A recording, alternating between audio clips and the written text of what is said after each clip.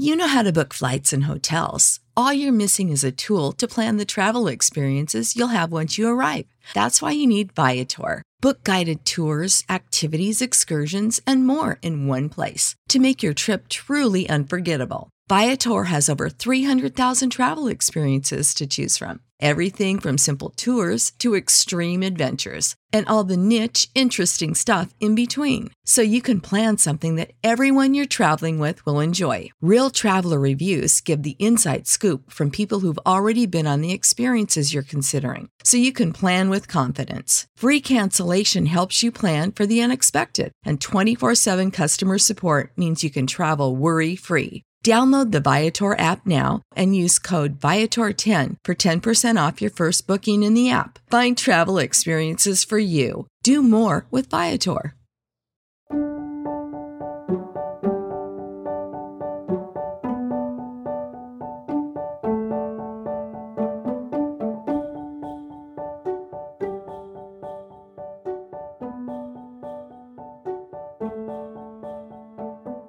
Hello everyone, welcome to Revived Devos.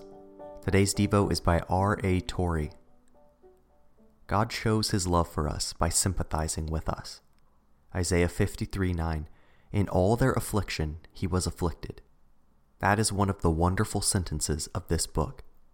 The prophet is speaking about the children of Israel. Their afflictions were appalling and the direct consequence of their own sin, a judgment sent by the hand of God. And yet, the prophet said God suffered with them in their sorrow. It is true, there is not a man or woman here who is not in trouble, but God sympathizes with you. It may have come in any way, but if you have any trouble, God sympathizes with you in it.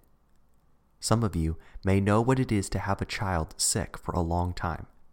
At first, friends come and sympathize with you, but their sympathy has grown cold. And as you have watched day and night by that fading life, you have said, "There is no one who sympathizes with me." Yes, there is. God sympathizes with you. There are men and women who have a sorrow of such a character that they cannot confide it to any human ear. And they say, "Nobody knows it. Nobody sympathizes with me." Yes, there is one who knows, and he sympathizes with you. It is God.